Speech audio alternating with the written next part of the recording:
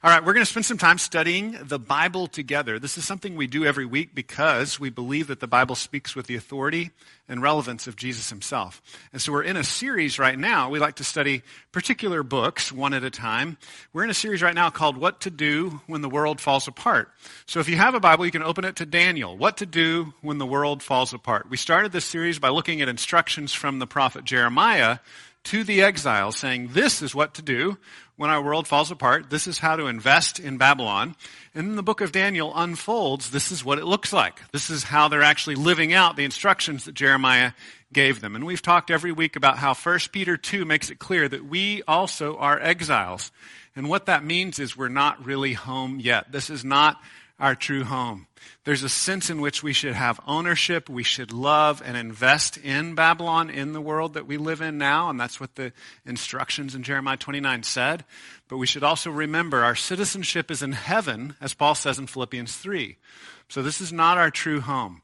One of the issues that we'll struggle with living in Babylon, living not in our true home, is mysteries. It's things that we don't fully understand, things that are secrets. A mystery is a secret that has yet to be unfolded to us.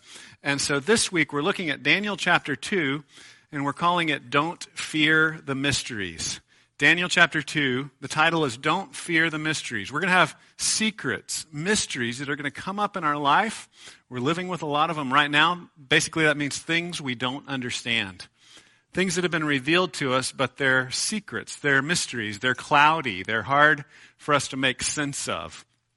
And I want to encourage you, and I think Daniel 2 will encourage us, we don't have to be afraid. God can work through the mysteries. A particular mystery that I can remember being kind of fearful of was childbirth. I've got 3 kids that are all grown-ups now, and I can remember going through a little bit of this stress again recently when our grandchild was born. But when my wife was pregnant with our first child, I remember being a little terrified. Childbirth, the delivery of a human baby, how this works even was a great mystery to me as a young man. I'd never really been around pregnant people. I was the youngest in my family. I didn't have a lot of, cousins and aunts and good friends that were having children. Really, the only exposure I had as a young 20-something youth pastor was hearing young moms joke about how horrific it was, right? And that's basically all I knew. I just knew this is horrible. And I'm thinking, oh no, my wife is going to go through this horrible thing. But something amazing happened. As I was fearing this mystery of childbirth, we enrolled in something called childbirth classes. Have you all ever heard of this? It's this fantastic service that the medical community does where they explain to you how it actually works. Now, some of it was more information than I wanted to know. I'll grant you that. But a lot of it put me at ease. Really, what was amazing for me as a follower of Jesus, as a believer in a creator God, I started to realize, oh, God designed this. Like, God's got this under control. Yes, we live under the curse. Genesis 3 is clear. There's pain in childbirth and child rearing. There's pain in our work. All of that is clear, right? But the original design of working and rearing children and delivering children, that's good. That's a good design. And God is in control of this. And so I want you to see a similar idea in our text here, that there are mysteries that can scare us, but Daniel repeatedly, this whole book is going to push us to recognize, no, we've got a creator God that's got this. Even if we don't understand all the details, even if we're waking up and reading the news and saying, what is going on? We have a God who ultimately is still king. Last week I used this phrase again and again, sovereign. And I feel bad. I have this personal rule when I preach. I don't like to use uncommon words in my sermons without explaining them, and I don't think I explained it. You probably figured it out from context, but sovereign means rule and authority. And so one of the major themes of Daniel is that God is sovereign. That means he's king. He's in charge of the universe. And all of us who think we're in charge of our little lives, or other kings and leaders that think they're in charge, really are serving a greater king who is sovereign, who is in control. So don't fear the mysteries. We're going to read from Daniel 2, and I'm going to read just a little bit to kind of get us started and then pray for us. I'm going to start with verses 1 through 3, and then I'm going to read verses 10 through 13. Let me put on the glasses before I do that. So Daniel chapter 2, verses 1 through 3. In the second year of the reign of Nebuchadnezzar, Nebuchadnezzar had dreams. His spirit was troubled, and his sleep left him. Then the king commanded that the magicians, the enchanters, the sorcerers, and the Chaldeans be summoned to tell the king his dreams. So they came in and stood before the king, and the king said to them, I had a dream, and my spirit is troubled to know the dream. Now let's skip down to verse 10. The Chaldeans answered the king, there is not a man on earth who can meet the king's demand. He was asking again and again, I want you to not only tell me what the dream means, but to tell me the dream. They say there's no one on earth that can meet the king's demand, for no great and powerful king has asked such a thing of any magician or enchanter or Chaldean. The thing that the king asks is difficult, and no one can show it to the king except the gods, whose dwelling is not with flesh. Because of this, the king was angry and very furious and commanded that all the wise men of Babylon be destroyed. So the decree went out, and the wise men were about to be killed. Then they sought Daniel and his companions to kill them. Let me pray for us. God, we recognize that you are the revealer of mysteries, and so because of that, we do not need to be afraid. There is so much we don't know. There's so much we don't understand. But God, we entrust ourselves to you. We thank you that you are a God that reveals things to us in your word. And we pray that as we study your word, as we study this story from Daniel 2, that your Holy Spirit would meet us here. We believe this to be a supernatural event. We use our own brains and our logic and our reason to read and understand the text and the basic language here, but we need your Holy Spirit to make our hearts open to you, because we're a rebellious people, God. And so, God, will you meet us here? Will your Spirit open our eyes and our hearts so that we would receive your truth? We pray that you would transform us, that you would shape us by your revelation, and that you would help us not to fear the mysteries in this world. And we pray this in Jesus' name. Amen. So, summary is that Nebuchadnezzar, greatest king that's ever lived, has terrible dreams. They're waking him up. They're making it hard for him to sleep. It says he was disturbed. He was upset. And he comes to the sorcerers, astrologers, the wise men, the Chaldeans. And just as an aside, I said last week, Chaldean is kind of an overall word for Babylonian culture. It also had a connotation of wise men, because the Chaldeans, that was the great literature of that age, right? And so in certain times in history, later on, Greek would be associated with philosophy and great learning. Well, at this time, Chaldean was associated with philosophy and literature and great learning and dream interpretation. So they have these different categories of all the wise men, all the people that could help them, right? You know, like today we might say he talked to the doctors and he talked to the mathematicians and he talked to the professors and he talked to the counselors and he talked to the psychiatrists. You know, like he talked to all the wise men he could find from all the different schools of specialty, but none of them could really help him. And it made him furious and he wanted to kill them all. Which I don't recommend as a reaction when you're facing a mystery in your life. So we're going to see three things unfold in this story. Number one, mystery reveals the strongholds of our flesh. We see this played out in the character of Nebuchadnezzar. Mystery reveals the strongholds of our flesh. When we're faced with a mystery, a secret, something we can't unlock, like a brick wall that we can't penetrate, it will reveal in us the strongholds of our own flesh, the places where we're addicted to our own strength, our own flesh, if you will. Second thing we'll see is that mystery reveals our relationship with God. It reveals our relationship with God. We'll see that play out in the character of Daniel and his friends. And then finally, through the dream itself and what it means, we see that mysteries reveal God himself, the person of God. And that's the truly good news that comes out of this story. So the first thing I want us to look at is the idea that mystery reveals the strongholds of our flesh. Now, as I talk about flesh throughout the scripture, that's contrasted with relying on God. And so flesh is more than just my skin. That's often how we use the term, right? In our day and age, we think about it as just like the skin, the part you touch. But flesh has a bigger meaning in the Bible. It means kind of like my natural strength. So it can even include my brains, right? It's like any strength, any gift, any natural humanness that you rely on, right? Some of you are good at organizing things. That would be the strength of your flesh. Some of you are really smart and good at memorizing things. That would be a strength of your flesh. Some of you are really good with people. That would be a strength of your flesh. Some of you are physically strong. That would be a strength of your flesh, right? And when you run up against something hard that you can't conquer with the strength of your flesh, that reveals the stronghold that flesh has in your life. That reveals to you, oh, I've been completely relying on this. I'm going to have to go somewhere else. I'm going to have to draw on some other power besides me and the strengths that I was born with or the strengths that I've developed in my flesh. So here's a great cross-reference from Jeremiah 17:5. So remember, Jeremiah was the prophet that was speaking to the exiles from Jerusalem. Daniel's the guy in exile. Jeremiah says this in Jeremiah 17. Thus says the Lord, cursed is the man who trusts in man. Cursed. I feel like you have to say cursed when you're declaring a curse, right? Normally we'd say cursed, but cursed, right? It's a curse you're proclaiming. Cursed is the man who trusts in man, and listen to this, makes flesh his strength.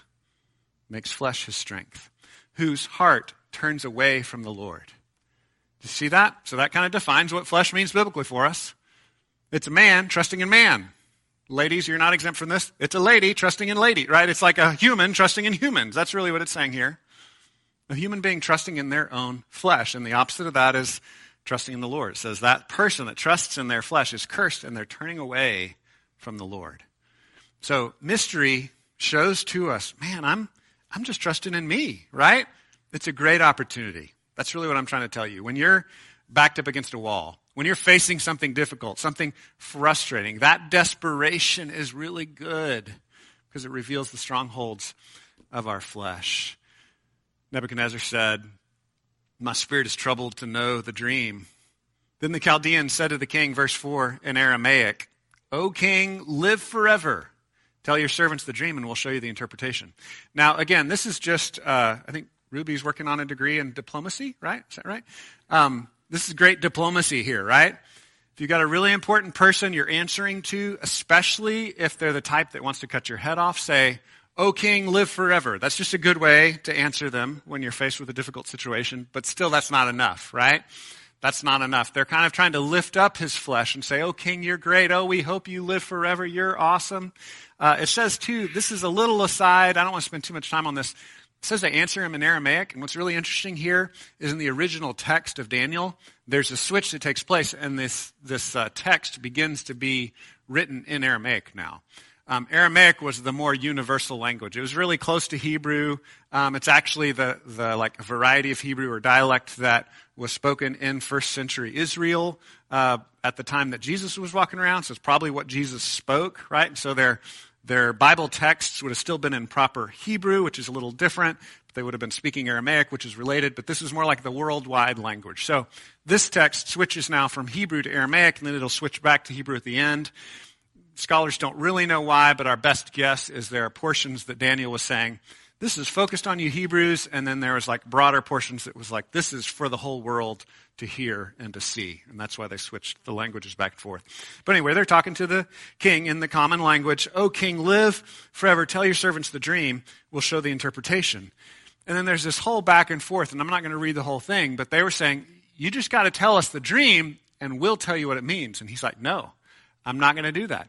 Now, we don't fully understand how much of this was his own test of them and seeing what they could figure out, and how much of it was like he just didn't even remember it, right? Do you ever have that happen where you have a terrible dream, but you can't remember it, and it drives you nuts? That might have been part of it. We don't really know. We just know he's demanding, no, I'm not going to tell you the dream. You have to tell me the dream. And he even indicates that he believes that maybe they're going to lie to him if he tells them the dream. That's part of what he starts saying. Well, I think you're going to make stuff up if I tell you the dream, so I'm not even going to tell you the dream. So he's making it into this test. Verse 10, the Chaldeans answered the king and said, there's not a man on earth who can meet the king's demands. That's a pretty total statement, right? Nobody, no flesh is strong enough to answer this demand. No man, no human, no flesh can do this. O king. For no great and powerful king has asked such a thing of any magician or enchanter or Chaldean. Verse 11, the thing that the king asks is difficult, and no one can show it to the king except the gods, whose dwelling is not with flesh. Man, verse 11 is really interesting. If you've read the Bible much, you know that this would be called irony, right? That is, verse 11 is saying something that we that know the God of the universe know the opposite is actually true. Normally, the gods don't live among flesh. Normally, that's not how it works, but we know the God who took on flesh and dwelt among us, John chapter 1. So that's a beautiful little hint at where this story is going. So they're like, nope, can't be done. They're coming to the end of their flesh. They're readily admitting it, but Nebuchadnezzar's not quite ready to admit it yet. And so we've got these kind of two characters demonstrating two different ways to deal with you've come to the end of yourself, right? You've come to the end of yourself. What do? Are you more like the wise men that are like, hey, this is not fair. Nobody can do this, right? You throw a temper tantrum. Or are you like Nebuchadnezzar who throws a different kind of temper tantrum and says, okay, I'll just kill all of you, right? They're both expressing frustration, trying to control what they can control, right? Which is another sign that we're deep in the grips of the stronghold of our flesh because we just keep running with it, right? Like, what can I do? What can I do? Nebuchadnezzar's like, I'm a king. I can kill everybody, right? And the enchanters are like, well, we can try to talk him out of it. We can keep saying the same thing. We can stall. We can buy time. We can try to tell him that this won't really work. Where do you go when you run out of the power of your flesh? What do you do? What's your compulsive behavior that you fall back into? This story helps kind of bring that up to the surface today. One of the questions I want to ask is, what is the equivalent we have today of wise men and enchanters, of finding answers to the mystery of life? What's the equivalent we have today? Well, we have a lot of equivalents. As I said, earlier, we could call psychiatrists and professors and mathematicians and scientists, right? But I think the thing we go to most quickly is called Google, right? Y'all heard of this thing, the interwebs? You go to the computer, you're like, I have a question. I don't know the answer. Where do you run? You run to the computer. I grabbed a picture of the Google search bar. And this is another aside, by the way, but if you haven't seen the documentary yet, The Social Dilemma, you should watch that documentary. A large majority now of people that have designed the modern technology that we lean on are saying, hey, this is scary and out of control. And most of them say, I would never let my children use it. So anyway, just throw that out there to you. But this is where we run. This is where we currently run for answers. We run to the computer. And I'm afraid we're doing it even more now because of our isolation, because of the COVID quarantines and all this. We're running more quickly. But here's the issue. We as a society are now in the perfect storm of having more data at our fingertips than ever before, but having less wisdom than ever before. Have you thought about that? Wisdom in Proverbs is defined as the fear of the Lord. Not like afraid, running away kind of fear, but awe. God is amazing. Worshiping at God's feet. The fear of the Lord is the beginning of wisdom. Our current compulsive hunger for data, that's not wisdom. That's something else, and it's not healthy. So my question for you, are you willing to admit your weakness? Are you willing to admit how the strength of your flesh, the whatever gifts that God has given you, your brains, your body, your charisma, whatever it is, your gifts, your skills, are you willing to admit that, yes, those are gifts from God and I should use them for God's glory, but they're not enough, right? Do you see that balance? You don't throw them out. You don't say, oh, well, I'll never use my gifts again because they're not enough to unlock the mysteries of the universe. No. You say, I've got to submit myself to God. God is king. He's the one in charge. And this mystery, this moment, this crisis of knowledge that I'm going through, of not understanding what's going on with our political system, or not understanding what the sickness is that I have, and I go to the doctor, and the doctor doesn't know either, right? Or not understanding how to fix my relationship because I want to make it better, but I keep falling into these patterns that have been set since my childhood. Or trying to fix things at work. I can't fix that. Are you willing to recognize that being faced with that mystery, that secret, that shortfall of your own knowledge is an opportunity for you to recognize the strongholds that your flesh have in your life and say, my flesh is not enough. I need a God outside of my flesh. So I think this looks like 2 steps. Confess your reliance on your flesh, right? Don't throw it away. Don't say, I'll never use my flesh again. Just say, God, I've been relying too much on it. And then cry out to God It's that simple. Here's my strength, right? Like, what does that look like for me? I'm a problem solver. What happens when I come up against a problem I can't solve? I freak out, right? And then I have to confess to God, God, man, I'm sorry. I'm just relying on me. I'm relying on my flesh, and it's not enough. I need you, right? Or I'd say I'm healthier than the average middle-aged person. But as you get more middle-aged or more old, that health kind of, it dwindles, right? The older I get, the more my health is leaving me. And what do I do when that happens, right? What do I do when I have a nagging injury or I'm not strong enough to do something I used to be able to do? I freak out, right? I throw a temper tantrum, and then I have to stop and recognize I'm relying on this stronghold in my foot. I have to confess that. Lord, this body is not enough. I need you. I need you. Another strength of my flesh, I'm pretty good at helping to connect people. COVID, where we're all completely disconnected, has made me have to say, God, I cannot do this, right? I cannot use my gift of connecting people. It's not working. I need you, God. What is it in your life? Where are you running up against a mystery that forces you to say, me is not enough. I am not enough. Don't say me is not enough. That's bad grammar. I am not enough, right? My strength, my gifts can't solve this problem. I need God. And you can whine like the enchanters and say, well, it's not possible. There is no God that would ever come down and help us with this sort of thing. Or you can be like Nebuchadnezzar and say, it's not possible for me to not rely on my flesh. I'm just going to have to kill everybody, right? Or you can take the Christian option. Say, God, my flesh is not enough. I need you. I need you. We cry out to him for help. Go back and read John chapter 1. He is the God who took on flesh and dwelt among us. And it says there in John 1, he gives us this wonderful opportunity to become children of God, children born not of the flesh, but born of God. All you have to do is trust in him. All you have to do is cry out to him, and he will give you new life by his grace. The next thing that we see as we transition into the life of Daniel, or the response of Daniel, is that mystery reveals our relationship with God. Mystery reveals our relationship with God, or lack thereof, with Nebuchadnezzar and his advisors. And here are two applications, because we might get lost in the story a little bit here as we move through it. So two applications. Number one, call your friends to pray. That's what we see in Daniel's life. Call your friends to pray and pray. Number two, listen to God's revelation that he gives to you and worship him, right? Prayer and revelation. Prayer and revelation. Okay, so those are the two big areas of application in our own life. Let's look at it in verse 12. We'll pick up the story and see what Daniel does and how it reveals his relationship with God. So the king was really angry. They're going to go kill Daniel and everybody else because the king was angry and very furious and commanded all the wise men of Babylon to be destroyed. So the decree went out. The wise men were about to be killed. They sought Daniel and his companions to kill them because he was a part of the team of wise men now. Verse 14, then Daniel replied with prudence and discretion to Arioch.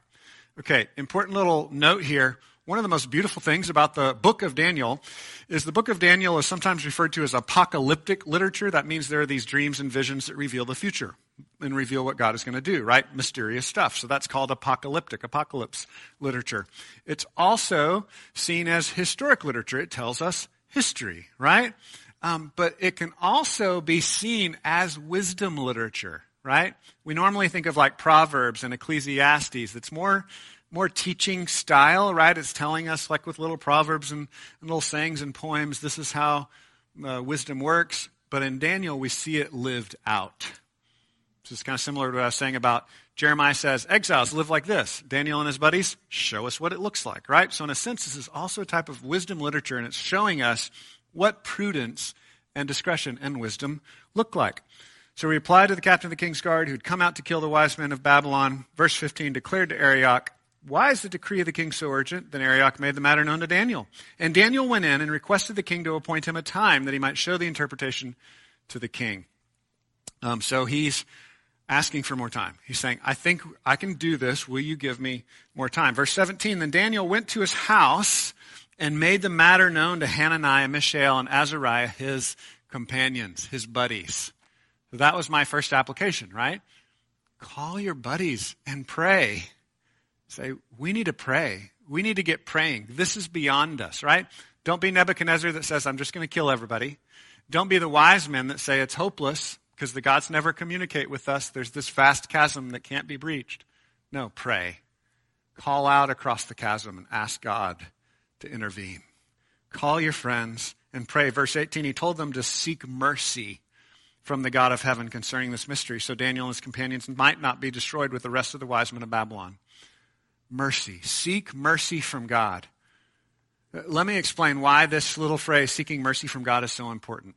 Christians are a people who believe that on our own, by our own flesh, we cannot be saved, we cannot be whole, we cannot be right, we cannot live justly, we cannot love our neighbors. We need God's mercy for any of that to take place. And so the good news of the gospel, the good news of Jesus Christ is though we deserved punishment, Jesus took it for us.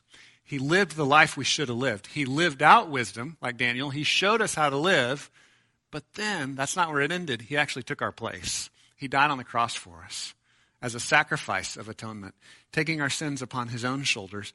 But he didn't stay dead. He rose from the grave, promising that God truly is a God of mercy that has conquered sin and death. And so this drives all prayer. All prayer, if you're calling out to the God that's separate from us because of our sin, that's across the chasm, that doesn't dwell among flesh, you're calling out in hope of his mercy, in hope that he is gracious. Let's see how he answers. Then, verse 19, then the mystery was revealed to Daniel in a vision of the night. Then Daniel blessed the God of heaven. What does this mean? He answered him. He gave him a vision. He's like, here it is. I'm answering because of my mercy and grace. And this is really cool. Remember this phrase? I've used it before. Life is a musical, right? When I was a newlywed, my wife tried to get me to watch musicals. I hated them. I was like, this is not real life. Later on, I had to repent as a growing Christian because I realized, but life should be a musical, right? We should be bursting out in song. And Daniel shows us this. Verse 20, Daniel answered and said, blessed be the name of God forever and ever, to whom belong wisdom and might. He changes times and seasons. He removes kings and sets up kings. He gives wisdom to the wise and knowledge to those who have understanding. He reveals deep and hidden things. He knows what is in the darkness, and the light dwells with him. To you, O God of my fathers, I give thanks and praise, for you have given me wisdom and might, and have now made known to me what we have asked of you.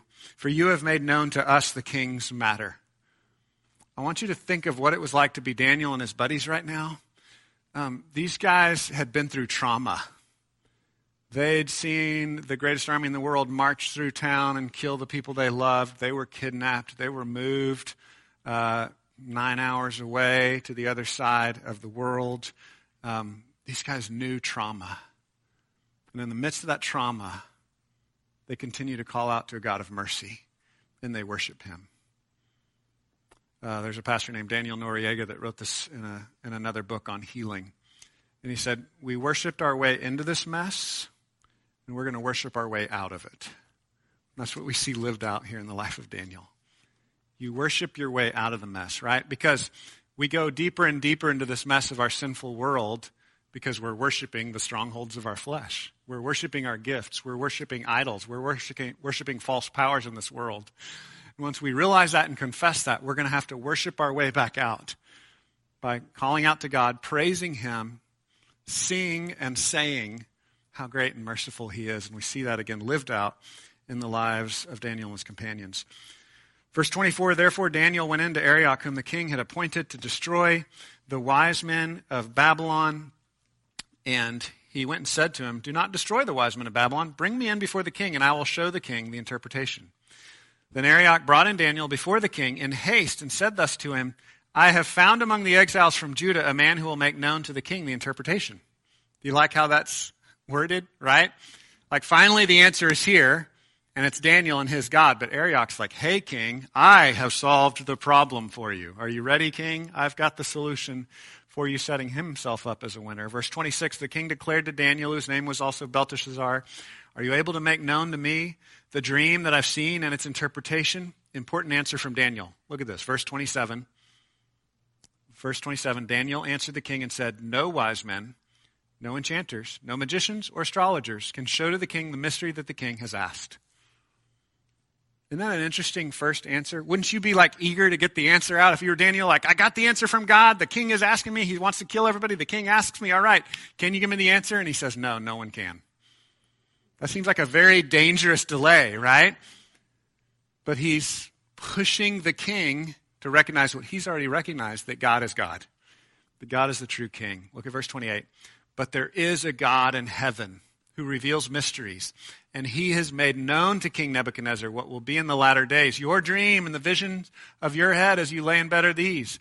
To you, O king, as you lay in bed came thoughts of what would be after this, and he who reveals mysteries made known to you what is to be. He's even drawing Nebuchadnezzar into it personally, right? No, nobody can reveal these things, but God can. And guess what, king? God is messing with you. God is talking to you. God gave you this dream. Isn't that beautiful? He's pushing all the glory to God, and then he's inviting Nebuchadnezzar into the story too. And Nebuchadnezzar, you're caught up in this glory of this God who's way greater even than you are.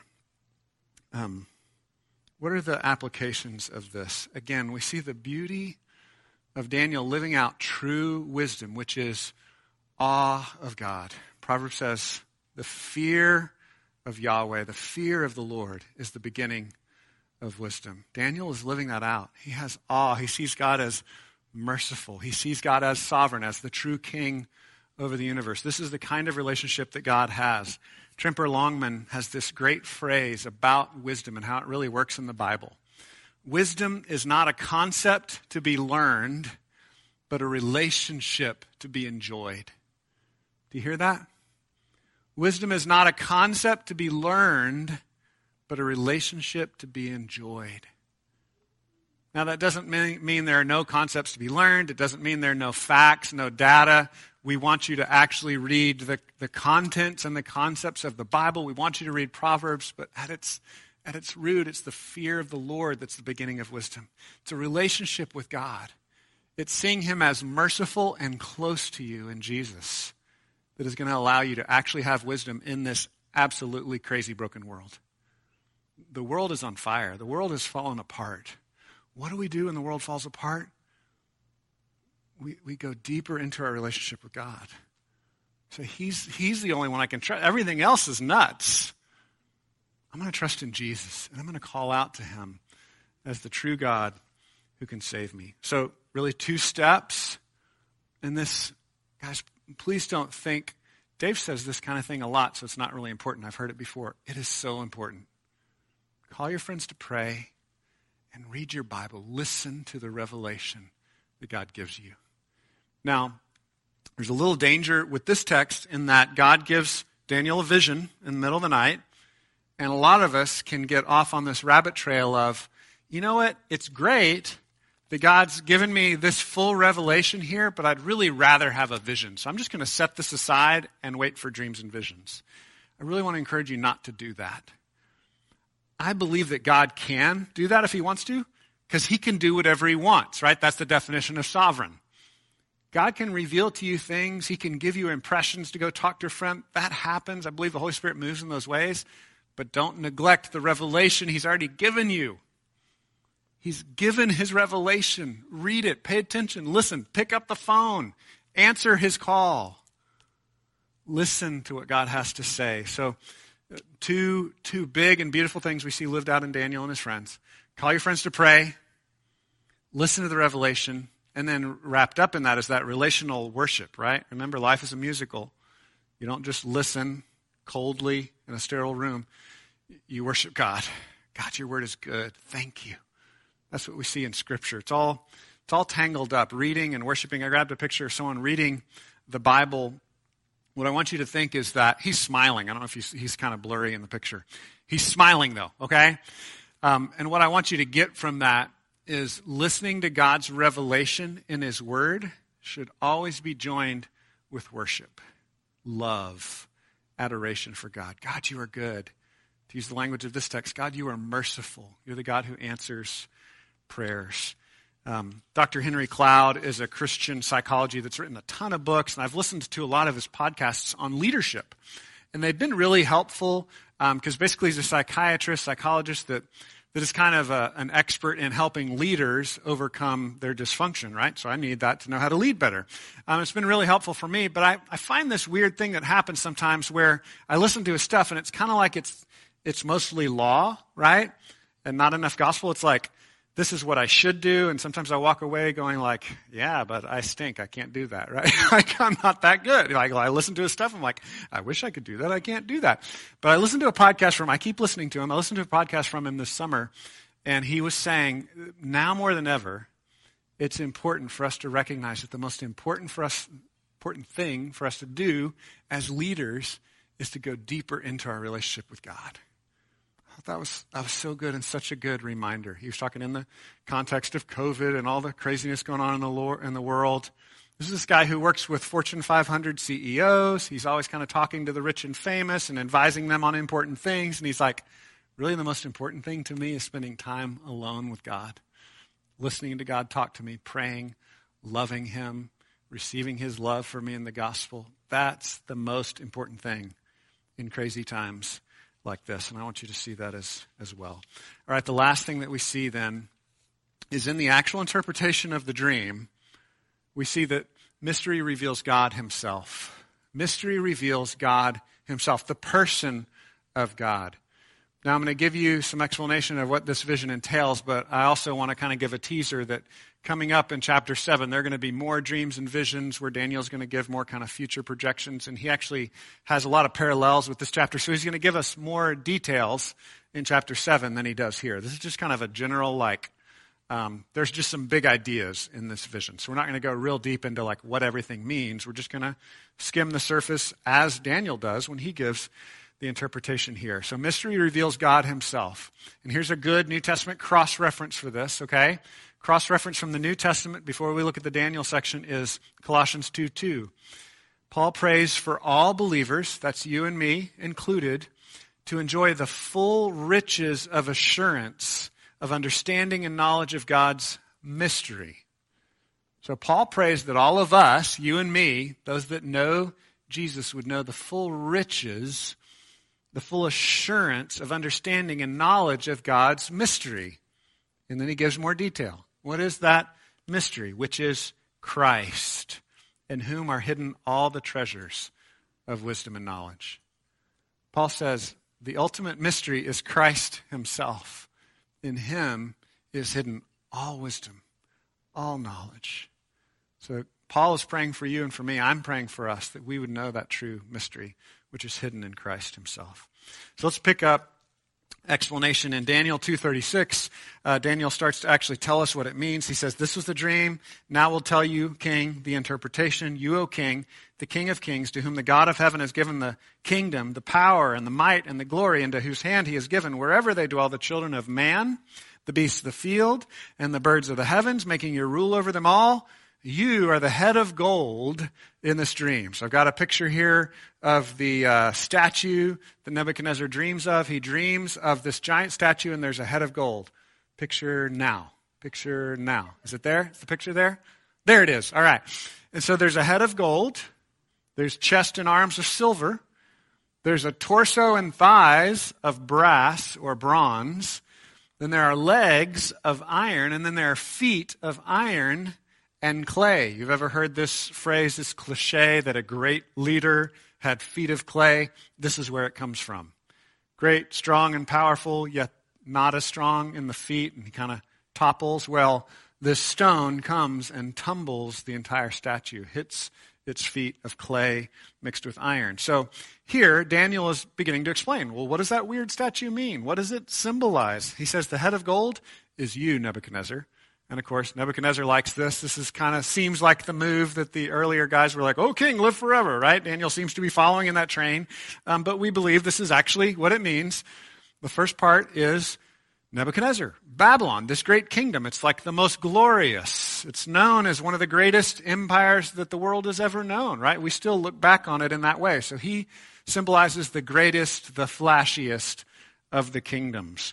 Another interesting thing here is the language that Daniel is using reflects the language of of Genesis chapter 1. Genesis chapter 1 says that the job of humanity is to be kings and queens of creation and to have dominion over all the birds and animals on the earth. Isn't this interesting?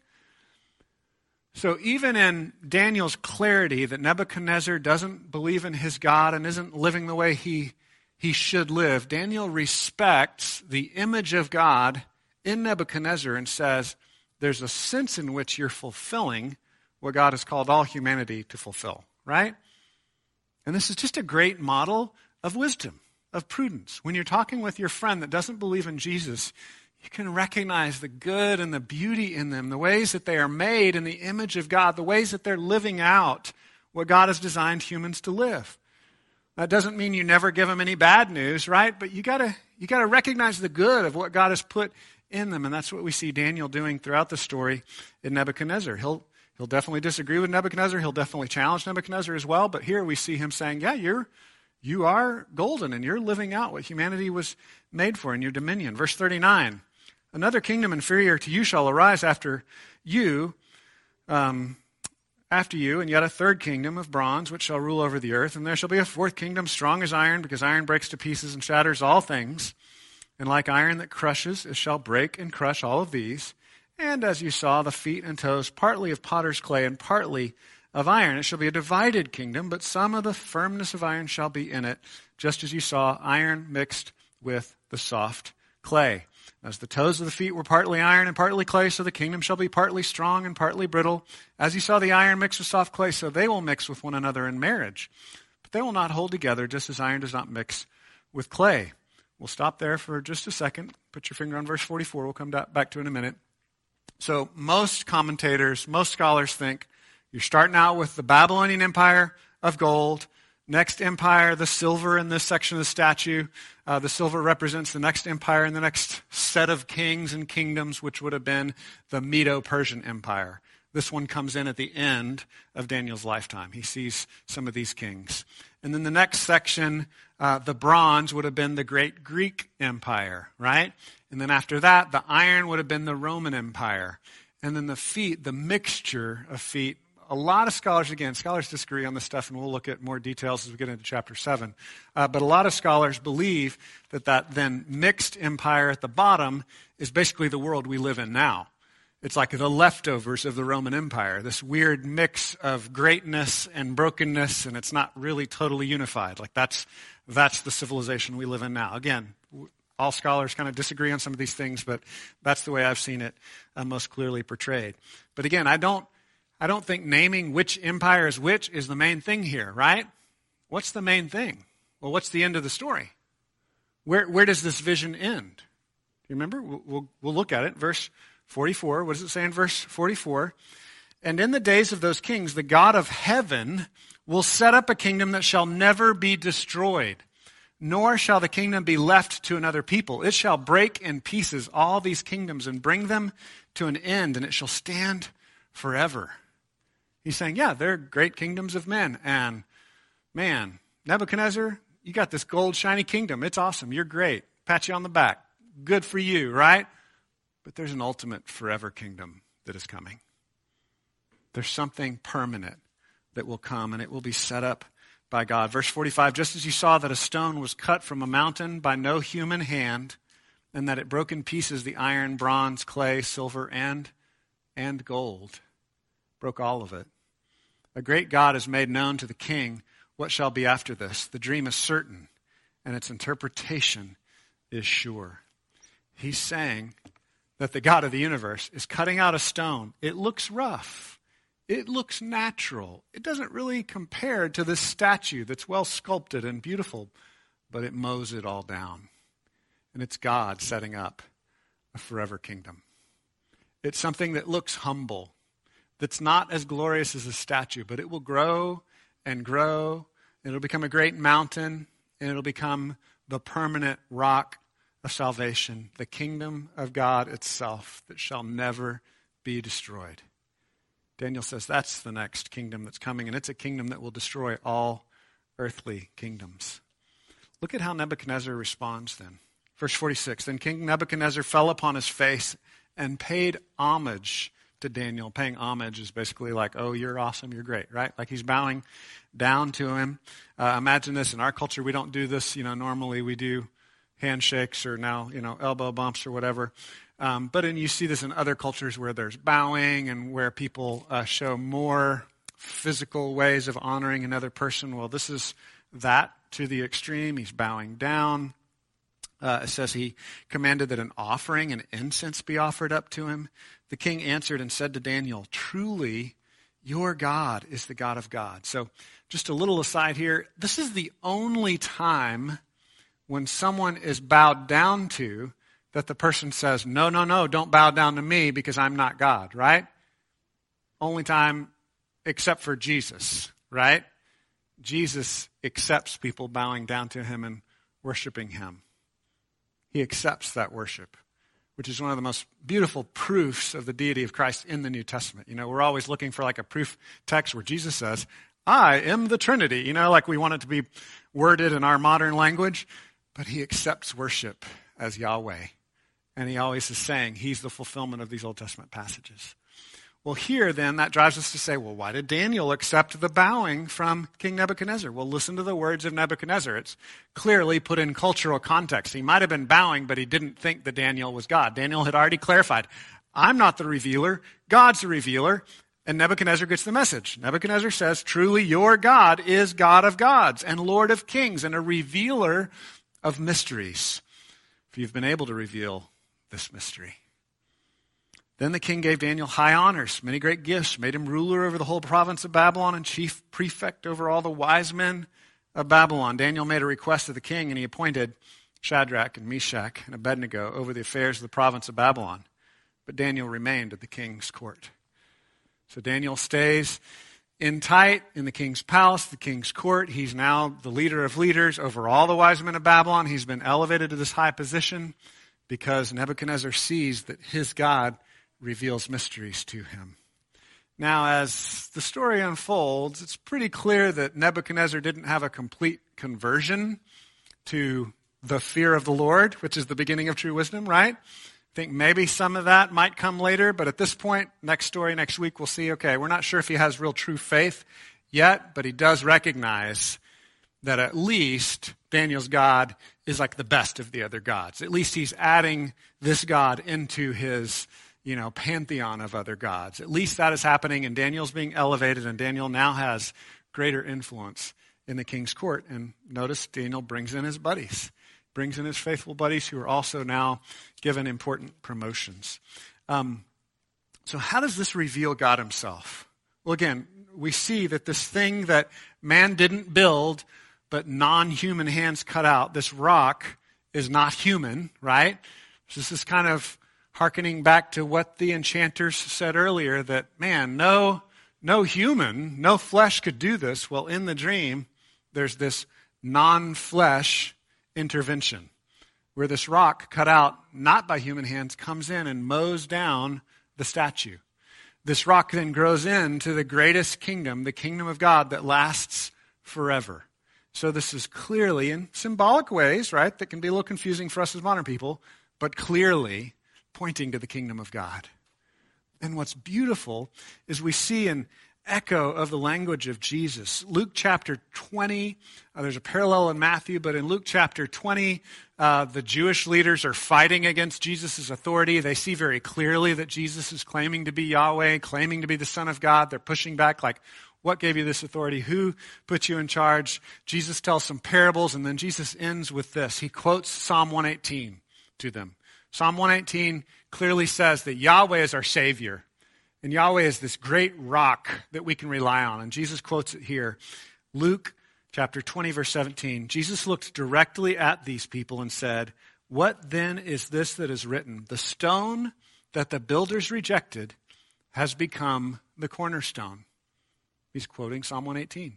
Jesus is saying he's the fulfillment of Yahweh as the great rejected yet true cornerstone of humanity, of life, of salvation. Jesus is saying that's who he is. He's identifying himself with the Yahweh Savior of Psalm 118, the God of the Old Testament. And then he goes on, Luke 20:18, and everyone who falls on that stone will be broken to pieces, and when it falls on anyone, it will crush him. What is Jesus saying? He's referring to this passage in Daniel 2. He's saying, you know what Psalm 118 is about? Psalm 118 is God being the rejected true cornerstone. And what does that great true God cornerstone of Psalm 118 do? Well, in Daniel 2, it crushes the great kingdoms of men. Whoever falls on those stones, right? In the Daniel image, the stone rolls in and this thing falls on it. It gets crushed to pieces. It smashes it to bits. That's what Jesus is saying. Everyone who falls on that stone will be broken to pieces, and when it falls on anyone, it will crush him. Jesus is saying, yeah, I'm the rock. I am the kingdom of God. That's what Jesus is claiming to be. Jesus is saying he's the kingdom of God. He's the rock of God of the Old Testament that will defeat all the other kingdoms. The kingdom is initiated when Jesus came and lived a perfect life. He became what humanity was supposed to be. Jesus showed us true dominion in the way that he showed justice and love and kindness and obedience to God's law. Jesus exhibited true wisdom, true dominion. He was the true image of God, right? Humanity, we're made to be the image that's set up, but we fail to do it. We spend too much time, gold plating ourselves and trying to look flashy. And he says, no, the stone of the true king is going to crush our false images. And we can either repent and find mercy in him, or we can keep fighting and get crushed to bits. And that's the offer that's extended through Jesus, and the same kind of offers that Daniel will extend to Nebuchadnezzar in the Old Testament stories of Daniel. We can, in our pride, say, no, I want to depend on the strongholds of my flesh. I want to polish my golden image. Or we can submit and say, no, God, you are God. You are king. And allow his kingdom to grow and to become the one that sets the standard. So a couple of applications and we'll finish. I know I've gone long today. Verse 47. Like Daniel, we are called to reveal the revealer of mysteries. Verse 47. The king answered and said to Daniel, truly your God is a God of gods and a Lord of kings, a revealer of mysteries. For you have been able to reveal this mystery. Nebuchadnezzar says, I see that you've revealed the mystery, and that shows me that your God is the true revealer of mysteries. That's our job, just like Daniel. Our job is to reveal the God who is the revealer, right? One of my favorite quotes for this is one poor beggar showing other poor beggars where to find bread, right? There's a sense of like, I'm in need, you're in need. God's the revealer. God's the provider. It's not me. So the sense that we reveal is pointing to the true revealer, right? The sense that we feed is pointing to the true bread of life. That's what we see Daniel doing, and that's a model for us as well. It's not me. I'm struggling, but Jesus is my only hope. Run to Jesus. He will reveal the mysteries to you. So we are to reveal the revealer of mysteries. Verse 44, if you trust in Jesus as King, just as the rock not made by human hands, Jesus is that rock. If you trust in that rock, then you and I are a part of the kingdom that shall never be destroyed. Do you see that? We are a part of a new eternal kingdom that's being built. When we see civil unrest in society, we can get all worried because things that we've built or our friends have built are being destroyed. When we see the markets drop, we can be all worried because we say, my retirement is being destroyed. When we see death and decay in our own bodies, we can be all worried because we're like, it's being destroyed. But Jesus says, no, if you trust in me, you're part of an eternal kingdom that will never be destroyed. A forever kingdom. Are you investing in what is permanent? And then finally, how does this work? Because this is a kind of violent image, right? Here I'm saying we're to be like Daniel, we're to reveal God. And this Revelation says, well, God's just a boulder coming in to kill everybody, right? Like, is that what we are to aspire to be? How does Jesus live this out?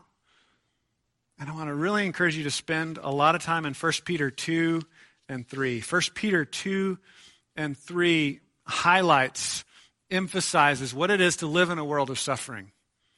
And it talks in chapter 2 about Jesus being the cornerstone, and we are also living stones, right? So it has this whole stone imagery. We're also the stones. And he gives us specific instructions in 1 Peter 3. He says, suffer, yes, but suffer for doing good. Don't suffer selfishly. I don't want to see you suffering and me suffering, fighting for ourselves, fighting for our kingdom. If we're going to suffer, let's suffer following Jesus. Let's suffer as Jesus did, suffering for others, serving others. And as we do that, we're participating in what Jesus started. We are his followers. We become a part of this rock snowball that's destroying all the other kingdoms of the world. We begin being a part of what Jesus is doing, as Paul says in Colossians, filling up what is lacking in Christ's affliction in our own flesh and our own suffering. We're joining in the suffering of Jesus as we deliver that suffering to the world. And Peter says, as you suffer, then be ready to have an explanation for why you have hope. And that why you have hope as you suffer serving other people is Jesus. That's the reason for the hope that is within us. That's the explanation, because God saved me, because God is merciful. Jesus died for me, and because of that, I'm willing to suffer for others. As we do that, then we're living out what it means to not fear the mysteries ourselves. Instead of being like the enchanters that throw up our hands and say, well, nobody can figure it out. Life is terrible, right? The gods are separate and they'll never reveal it. Instead of being like Nebuchadnezzar that says, I'm angry, I'm going to kill everybody because of it. Instead of that, we're like Daniel, who presses in, and by our faith in the mercy of God, reveals God as the one we don't have to be afraid of, because he gives us life in Christ. Let me pray for us. God, we thank you that you love us. We thank you for the salvation we have through Jesus. As we see these crazy visions, Lord, help us to see that these are messages to us now, that in a world of political brokenness, in a world of sexual brokenness, in a world of economic brokenness, in a world of medical brokenness, you are the true revealer of mysteries. And you are building an eternal kingdom, that the kingdoms we are building can't last forever. But as we invest in you, as we serve others in your name, we're building things that can last. We're a part of your eternal kingdom that can never be destroyed. Give us hope, Lord. Help us, we pray in Jesus' name. Amen.